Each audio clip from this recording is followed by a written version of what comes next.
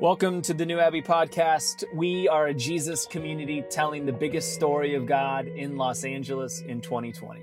We're excited that you're joining the conversation with us today. Enjoy.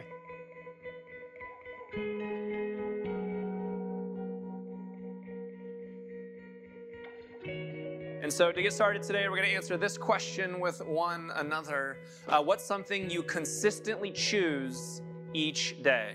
Open-ended question, what's something you consistently choose each day? Enjoy.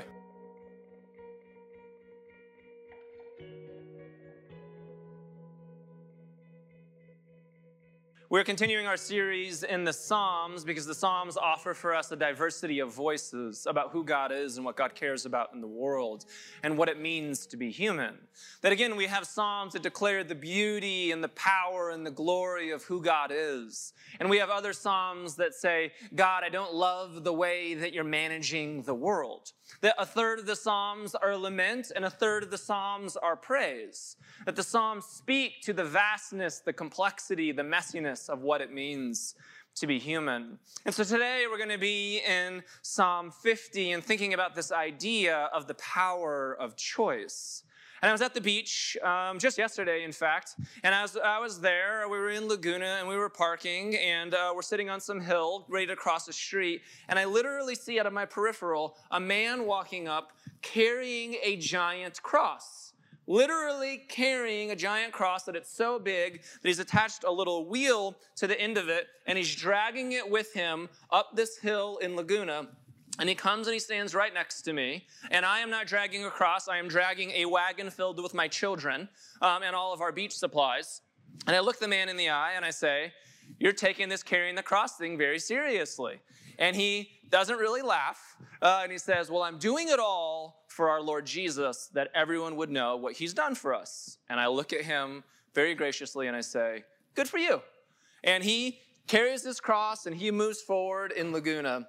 And I always think this anytime I see somebody handing out tracts, or the person with the bullhorn in Santa Monica letting everybody know that they're going to hell while that person gets to go to heaven, or even that guy who's literally carrying a cross, is they actually believe in the thing that they believe in.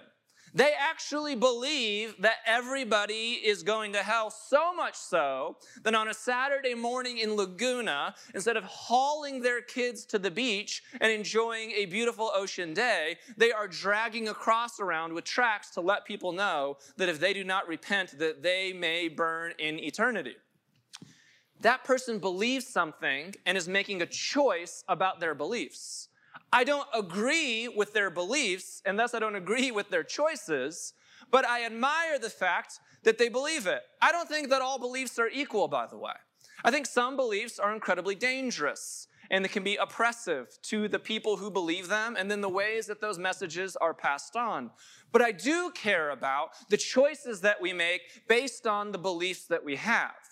That how we follow Jesus actually matters. The choices that we make in following Jesus says something about what we believe and who we believe God to be in this world and who we believe we are as human beings. And I think this ancient poem from the past, Psalm 50, leads us into this conversation about what are the choices that we're making based off of the beliefs that we actually have. And so a little question that I have for us that I want us to be thinking about as we go through this psalm is this. In not this one, but the next one, how would choosing gratitude each day change your life and the world?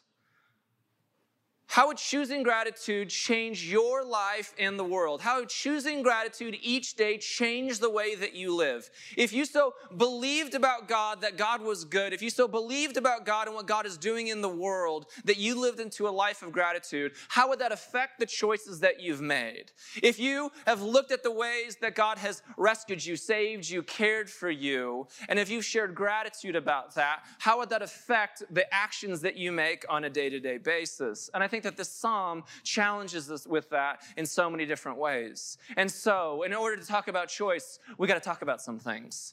We're going to talk about Asaph. And if we can talk about Asaph, then we're going to talk about Yahweh. And if we can talk about Yahweh, then a little hype team, my friends. And if we can have a hype team, Frankie Anthony Velasquez always got my back. Can I get an amen? And you can't have a hype team without some ribs, am I right, my friends? And then if we're going to talk about some ribs, then we're going to talk about bad theology. And if we can talk about the bad theology that many of us have carried, we'll talk about Francis Bacon, not Kevin Bacon. And if we can talk about Francis Bacon, then we can get into one of our favorite Levitical offerings, the Thanksgiving offering. And if we can talk about the Thanksgiving offering, then we shall mention the name that shall not be named, Donald J. Trump. I'm giving up my political ideologies here. Surprise. I know, you're shocked. And then never forget, and if we can talk about that, then we can talk about two things, kids and a braai. So let's get into this. In order to do this, I want to go a little bit old school today. I'm going to read through all of Psalm 50, and then we're going to come back and we're going to go through it verse by verse like we used to do in the day. So follow along with me in Psalms 50, a psalm of Asaph. The Lord, the mighty one, is God, and God has spoken, and God has summoned all humanity from where the sun rises to where it sets. From Mount Zion, the perfection of beauty, God shines in glorious radiance. Our God approaches, and God is not silent. Fire devours everything in God's way, and a great storm ranges around God. God calls on the heavens above and the earth below to witness the judgment of God's people. Bring my faithful people to me, those who made a covenant with me by giving sacrifices. Then let the heavens proclaim God's justice, for God herself will be the judge. A little pause is what the interlude means. Take a breather here to be ready for this is who God is, and now this is what God has for us. O my people, listen as I speak. Hear my charges against you, O Israel, O America. I am God, your God. I have no complaint about your sacrifices or the burnt offerings you constantly offer, but I do not need the bulls from your barns or the goats from your pens, for all the animals of the forest are mine, and I own the cattle on 1,000 hills. I know every bird on the mountains, and all the animals of the fields are mine. If I were hungry, I would not tell you, for the world is mine and everything in it. Do I eat the meat of bulls? No. Do I drink the blood of goats? Make thankfulness your sacrifice to God, and keep the vows you made to the Most High. Then call on me when you are in trouble, and I will rescue you, and you will give me glory. But, God says to the wicked, why bother reciting my decrees and pretending to obey my covenant? For you refuse my discipline and treat my words like trash. When you see thieves, you approve of them, and you spend your time with adulterers. Your mouth is filled with wickedness, and your tongue is full of lies. You sit around and slander your brother, your own mother's son. While you did all this, I remained silent, and you thought I didn't care. But now I will rebuke you, listing all my charges against you. Repent, and all of you who forgot me, or I will tear you apart, and no one will help you. But give thanks is a sacrifice that truly honors me. If you keep to my path, I will reveal to you the salvation of God. So now we're going to go back through this thing, but we're going to go verse by verse. To begin, what this psalm is talking about is it's a psalm of Asaph. And now I know everybody loves a good psalm of Asaph in the morning with your morning cup of joe.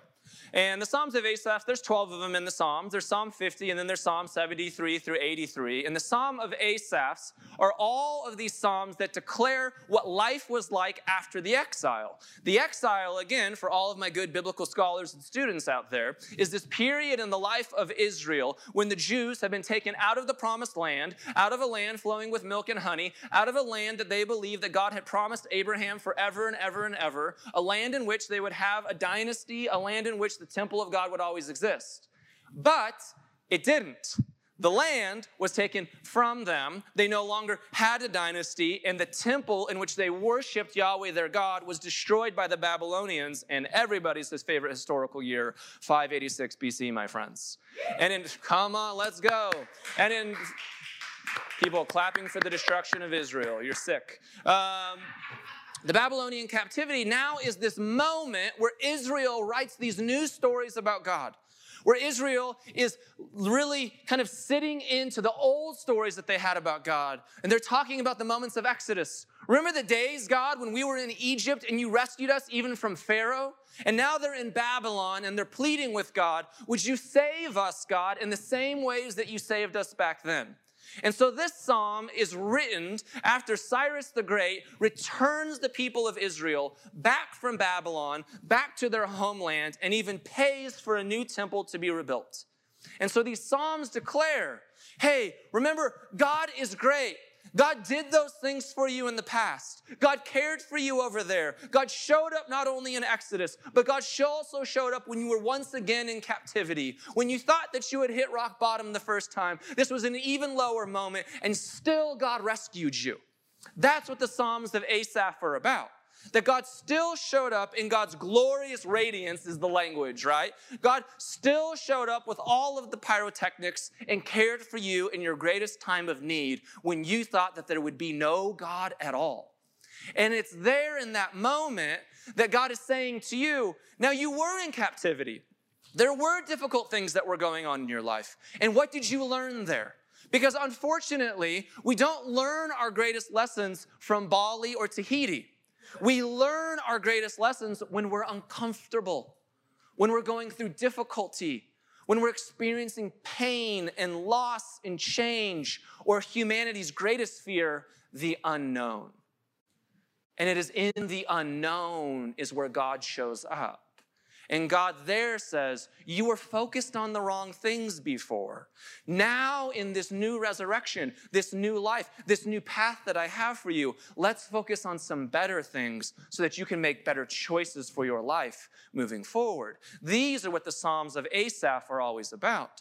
And so we move into verse 1, and it says this, that the Lord, the mighty one, is God, and she has spoken, and she has summoned all humanity from where the sun rises to where it sets. Again, that first word there, the Lord, is actually the word for Yahweh. So it's saying, this God, your God, is Yahweh. This God, your God, is different than all of the other gods of the other nations. This is not like the Babylonian God or the Roman God or the Greek God. This is not a God of war and a God of capitalism. This is a God who stands up and fights for the oppressed. This is a God who always hears the marginalized and the weak and the hurting and shows up for them when they think that they have nothing left. That's who Yahweh is. So Yahweh showed up for you again, and this Yahweh is once again speaking. And if God is speaking, then for us, that's a reminder, would you listen, O Israel? Would you listen, O people of God, that your God, a Savior, a rescuer, the God who shows up even in the valley of the shadow of death is here with you now. Verse 2. From Mount Zion, the perfection of beauty, God shines in glorious radiance. Verse 3. And our God approaches, and she is not silent. The fire devours everything in God's way, and a great storm rages around her. In verse 4, she calls on the heavens above and earth below to witness the judgment of her people. In verse 5, and bring my faithful people to me, those who made a covenant with me by giving sacrifices. What's going on here for the people of Israel is they're being reminded again of who God is. They're being reminded that God always shows up, even when we're not anticipating it. And in a lot of these Psalms of Asaph, there's a little like hype team moment that goes on here. It's saying, yeah, we're talking about Yahweh God, and this God shows up, and even earth and the heavens proclaim who this God is. And the word here for judgment is not a word that God is sitting, making a judgment, trying to condemn you. We live in a world where there's a lot of these words like witness or judgment or discipline, and we think of these words with negative connotation. The Bible is not giving these words to us with negative connotation. The judgment that God is offering from the heavens and the earth here is just simply saying this, that the earth and the heavens are always witnessing your life. So whether you're playing basketball or farming or hurting somebody, they're just a witness to the actions that you've made. Just like on planet Earth now, if we so choose to have a certain kind of carbon footprint, the Earth is a witness to that reality, versus if we choose to make other choices, then the Earth will be a witness to that reality. The Psalms are trying to say that God is always aware of all that is happening in our lives, and that this God cares about the actions that are taking place in our lives, and that this God so much cares about this thing that God makes covenant with us. And in the ancient world, covenant was an incredibly serious deal. So much so that in the ancient world, you would take one of your most prized possessions. You would take an animal. Now, most of us would never sacrifice our closest animal. We live in LA. Yeah, that would really cause some trouble. So think about it as your most prized possession, that you would take that cherished Tesla that you have been saving up for. And in the ancient worlds, you would take your prized possession and you would cut it in two and you would separate it on each side and you would walk through the middle of it and you would say to the person that you're making covenant with, imagine this is what you would do at your marriage ceremony. You would say, may this be me if I break my covenant with you. Okay, I might not break that covenant. And in the world of Yahweh, Yahweh never asks us to be able to uphold the full covenant. God knows that we can't handle the full covenant. And so even in the story of Abraham, Abraham doesn't walk through this covenant that's made with God. God makes the covenant with all of humanity, knowing that we can't always keep it because that's who God is. I know that's probably very different than what most of us have been taught. Most of us have been taught that there's a God up there who's incredibly insecure, and this insecure God needs us to constantly keep worshiping this insecure God because this God needs a real boost in the morning to know that we're still there and still praising this being. And in this story, this God is so holy, so other, so radiant and glorious that this God knows that this God is the God. And that we are the mortal ones. We are the finite ones, and we are the ones that don't always have the ability to even honor our own word. And God says, and I show up for you for that anyways. And I'm going to keep walking through that covenant with you because that's who I am as a God. And so God cares about who we are and the choices that we're making. We continue on in verse 6. Then let the heavens proclaim God's justice, for God himself will be the judge. And then a pause, and then it gets to these powerful words. And it says this, "O my people, listen as I speak." Again, what it was just saying is, listen for who God is, because God is this God who constantly shows up in your life, even when you think that God's not going to show up. Now that we've reminded you of that reality, now listen for what God wants from you. And we can just play these verses through here. "Here are my charges against you, O Israel. I have no complaint about your sacrifices or the burnt offerings you constantly offer. But I do not need the bulls from your barns or the goats from your pens. For all the animals of the forest are mine, and I own the cattle on 1,000 hills. I know every bird on the mountains, and all the animals of the field are mine. If I were hungry, I would not tell you, for all the world is mine and everything in it. Do I eat the meat of bulls? Do I drink the blood of goats? Make thankfulness your sacrifice to God." What's going on here is there's this beautiful story where God is saying, I know you think that I need this, but I don't. And so many of us have lived with bad theology about God where we think that God wants or needs things from us, and that this God is just playing some cosmic game to see if we can keep up. Some cosmic game just to see if we can play by the arbitrary Santa Claus list if we're going to be on the naughty or nice list. But that's not the story that's going on here. God is saying, I get why you're making sacrifices. These are the sacrifices that we talked about in my laws. That there are some sacrifices for Israel that were required, and they would do them around certain rituals to make atonement for the things that Israel was doing. And they were reminders to Israel about their narrative. It's like when Jesus says that humanity wasn't made for the Sabbath was made for humanity. Don't confuse the two. The Bible wasn't, right? Humanity wasn't made for the Bible was made for humanity. Sometimes the things of God we idolatrize in a way because we so care about them that we care about the thing behind the thing. We care about the heart of the message and what's taking place. For the people of God in Psalm 50, God's saying, I didn't tell you to make sacrifices because I want to see a lot of dead goats and because I'm hungry for a barbecue. I was asking you to make sacrifices so that you would remember well the ways that I've shown up for you before. God is saying, I thought that every time you took your most prized possession and that you separated it in two, and as you walked through it, that you would be reminded, oh yes, God has shown up for me. Just like on my anniversary every year, it's a reminder not just to celebrate the love that I have with my wife, it's also a reminder of the difficult seasons, of the difficult years, of the times that we barely made it.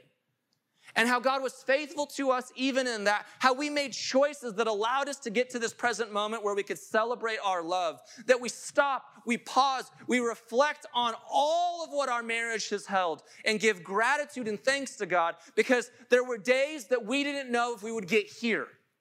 That's the point of it. That's the point of making the sacrifices. And God is trying to bring the people of God into this. And sometimes in every group, particularly when people become powerful, they mistake what the sacrifices are for the thing and the heart behind them. And so I grew up in an evangelical world where I was just supposed to show up to church 3 times a week, sing certain worship songs, make sure I always do my morning devotionals, and in doing so, I thought God was pleased. That's not why I'm doing it. That's a weird God that needs you to read for at least 30 minutes a day. Versus a God that says, no, I want you to read these things so you can be reminded of who I am and how I want you to live in the world. That's why you read these things. That's why you do these things. That's why you gather in these ways so that you can be reminded of the humanity that I have for you. In the Sermon on the Mount, Jesus will constantly say phrases like this. You have heard it said, but I say unto you. They told you to go to church Sunday morning and Sunday night. I just want to know if you're caring for the poor in your community. Those are different languages. Jesus is saying, they've told you to be so holy that you exclude everybody else and call them sinners. And Jesus says, but I say unto you, even hang out with Samaritans and care for them. That this God cares about humanity, the world, and our relationship in a very different way that oftentimes conservative religion or bad theology provides for us. That what God cares about is our practices. God cares about the ways that we engage God in this world. Francis Bacon in 1620 wrote this amazing new scientific article. You see how I got there, by the way. The New Instrument. And the New Instrument was this thing that all scientists read that was talking about the power of truth in science. But he says this, it's not that truth is powerful on its own. It's only powerful if it empowers other people. If you believe something, and it's just a set of beliefs that you have in your head, but it's never something that leads you to action, then it's no good.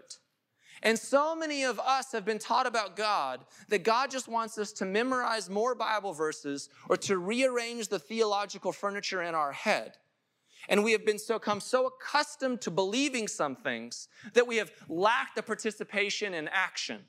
And so it becomes easy in the world to become exclusive of other people or not to empathize with the marginalized needs. And Jesus is always leading us towards the fact of that science is powerful when it's in action. Beliefs are powerful when it's in action. Our choices are powerful when we're choosing to live them out in the real world. This is what God cares about. And so in this verse that we just had up there, coming back to us in real time. Verse 14. Nope, we're going to go back. Yep, 14. Make thankfulness your sacrifice to God and keep the vows that you made to the Most High. The actual words here in Hebrew are thankfulness offerings.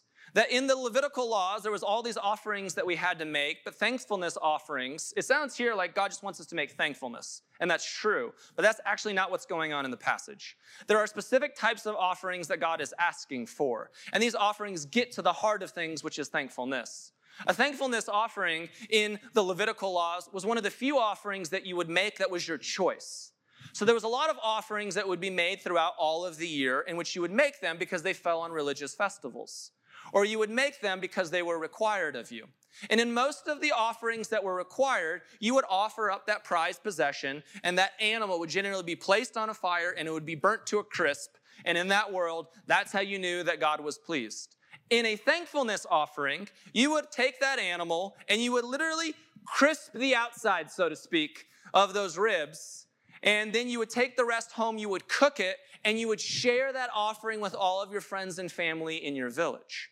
And so what God is saying here is this: I'm not hungry. I don't need your false beliefs or your false offerings. I'm not some weird, arbitrary God who just needs random things just to see if you can pull it off. What I want you to do is to take that offering, to take your prized possession, to take that thing back home and to offer it to other people. That's what real thankfulness and gratitude looks like. When you, in your deepest and darkest times, in an exile, in your exodus, in your moment of crucifixion, when you thought that you had nothing left, when you get out of that moment, how quickly we forget where we just were. This thankfulness offering is a reminder to go share your story of what you've been through, and that way you would have empathy and compassion on other human beings. You don't just have a set of beliefs for a set of beliefs, that you remind yourself of this story of salvation and this story of God so that you can share with others all the ways that God has showed up in your life. Even what Chelsea is sharing as meet an interesting person. She's sharing about how she went to NYU, who her friends became, right? That she was no longer hanging out with Christian friends or church people, which sounds like you were having a way better time then. And instead you were meeting new people, but you still get to share your gratitude from the things that shaped you in your life. There was still this way of Jesus that compelled her. There's still a way of Jesus for so many of us that still compels us. And we don't want to be that kind of Christian, whatever it means. Well, then don't. You don't have to be. But what you can do is share gratitude for this bigger story of God that you're living into now. What you can do is share this good news of who this Jesus is. This Jesus just doesn't care about unborn babies and then doesn't care about you if you're alive. This Jesus cares about all life. This Jesus cares about poverty. This Jesus cares about war. This Jesus cares about the homeless. This Jesus cares about the marginalized. This Jesus wants to make sure that all people have health care. This Jesus wants to make sure that every single person is fed. And these are not political ideologies in and of themselves. Republicans or Democrats do not own Jesus. But your way of Jesus, the way that you experience gratitude, should shape the way that you engage the world, including your political vote. And now Donald J. Trump, I know you've been waiting for this. All that I want the conservative world to admit is Donald J. Trump does not live into their values of Jesus. And I am tired of people acting as if you vote Republican, it lives into the values of Jesus. Donald Trump does not care about the values of Jesus. There are many Republicans who do. Those are not the same thing. Just like there are many Democrats who do, and they are not the same thing. And so what we need to do is move away from the fact that this person somehow lives and honors the ideologies of Jesus in any way, shape, or form. He does not. And we can admit that and name that, and that should affect our choice. If we go to verses 16, it will say this, and now I'm really going to say some shit. Then call on me when you are in trouble, and I will rescue you, and you will give me glory. Next verse. But God says to the wicked, why bother reciting my decrees and pretending to obey my covenant? Verse 17, for you refuse my discipline and treat my words like trash. Verse 18, when you see thieves, you approve of them and you spend your time with adulterers. This is a pretty judgy statement. That's Donald Trump. We literally approve of somebody who cheats and steals and is on record being an adulterer. And let me say this with full confidence because I'm saying some shit here now. I have been an adulterer in my life. I've shared that story 1,000 times at New Abbey. That was a moment where I learned from it, where I made horrible mistakes in my marriage, and I made choices in which I said that I want to live in a different way with the actions and the beliefs that I have. What I'm saying is that sometimes we are idealizing a man because he gives us power for our political party, and we're somehow trying to fit Jesus into that box when Jesus does not fit into that box. And I know I'm getting incredibly political here, but Jesus is incredibly political. Jesus was standing up to a political Roman Empire and speaking against that, saying that any time that any party, Republicans or Democrats, use their power to harm people, we, as this followers of this God, should speak up against those things. And the reason that we'll speak up against those things is because we're practicing such a life of gratitude that we're so remembering all the times that God showed up for our hardship that we're going to use our voice now to speak up for others in their time of hardship. And we're never going to allow people to use their power to oppress people. That's the way of following Jesus. Those are the actions that Jesus asks of us. That's what's going on in Psalm 50. That Psalm 50 is challenging us to speak up. Psalm 50 is saying we're going to let go of old beliefs that don't actually work for us, and we're going to step into beliefs that actually lead us towards action. And God has a word here for people when we're not living into those beliefs. And that's okay. There are moments that we need to grow up. There are moments that we need to be challenged. And there are moments in critical times in our country where we need to be confident and bold and brave to say the things that we need to say. But I also believe that that doesn't happen on social media all the time, in Facebook arguments. That doesn't happen at the Thanksgiving table when you already know where Aunt Judy stands, and you're just going to be pleasantly disappointed that she didn't change her mind. But that may be you living into being a part of a political action event and making phone calls somewhere else. That may be part of you developing friendships and relationships that cross borders and boundaries. This is why we do what we do at New Abbey all of the time. There's Republicans and Democrats here. One or the other, I'm not demonizing and I'm not getting behind. What I am saying is that there's a dangerous person in office that doesn't represent the values of Jesus. I didn't think I was going to go this hard on Donald Trump, by the way, but now that I'm here and it's being recorded, I don't got anywhere to go, so let's just deal with it. Because I passionately believe in this. I passionately believe I love the church. And I love Jesus, and I'm sadly disappointed that church and Jesus has an equal sign between church and Christianity and Donald Trump. There's not an equal sign there. This person represents something for a political party, but that does not represent everything that I believe and that I have faith in who Jesus is and what Jesus represents for humanity. And so the thing that I care about, what Jesus constantly leads me to at any phase of my life, is constantly this life of gratitude. That Jesus has constantly showed up for me and for all the people that I know in my life, is that Jesus keeps showing up and caring for us in our deepest times of need. And so I just want to end simply with these two things. This week, would you try this stuff? One, would you practice gratitude every single week? With all of that to say, this is what I was getting to. Is I think practicing gratitude shapes our life and the ways that we engage with God and the choices that we make in the world. Because as human beings, we quickly forget. And so I don't know, is that on an Instagram story where you just talk about one thing that you're thankful for today? Is that a journal that you're going to write every morning talking about what you're thankful for the day? Or is that a journal at night? Every night when we go to bed, my 3 kids, they're triple bunked in their room, by the way. We have this little conversation time where we say, what do you want to thank God for? And they each, with their cute little voices, tell God thank you for something in that day. And they remind me all of the things that I forgot from just 6 hours ago. And it's the reminder of hearing that gratitude from their voice that asks me to live into the world in a different way. As I experience gratitude, as I hear gratitude, it asks me to show up into the world in a new and a fresh way. And so my challenge for all of us is this: how can practicing gratitude this week, how can making that choice to live into it reshape our actions? What's one action step that you can take in a world that's difficult, in a year that's difficult, to say, I'm still going to show up with gratitude for all the ways that God keeps showing up in my life? And then number 2 is, once you've experienced that gratitude, maybe you're going to notice something. Maybe you're going to notice people who keep showing up in your life and people that you keep thanking God for. How can you share that gratitude with other people? In 2007, I spent a month in South Africa doing reconciliation work on a missions trip, as one does. And when I was in South Africa, one of the things the South Africans taught us is that in that racially divided country, much like ours, there's 3 major racial groups. There's whites, blacks, and coloreds. Blacks and coloreds mean something different in South Africa. If you're colored in South Africa, it means you're Indian or you're a mix of something, and white or black just means you're European or you're indigenous African. And those 3 different color groups, they are constantly at battle, and they've been entrenched in just systematic issues for hundreds of years. But one of the things that brings healing for that country is that they do something called the braai. every week.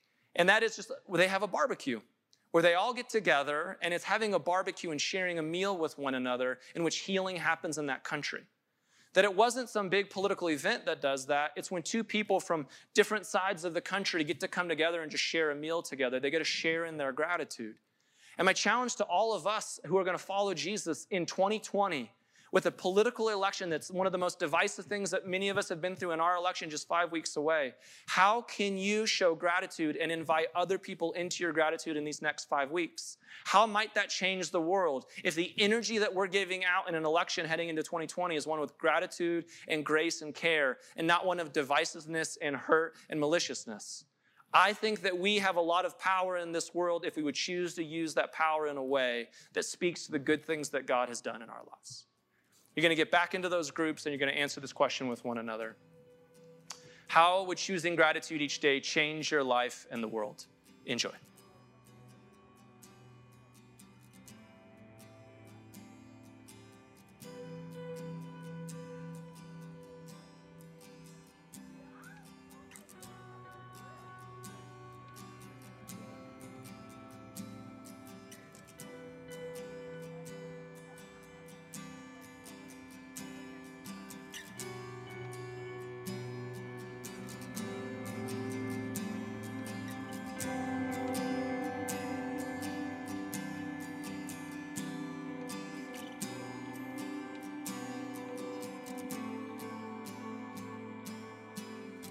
Thanks for listening to the New Abbey podcast. For more information, visit us on the web at www.newabbey.org.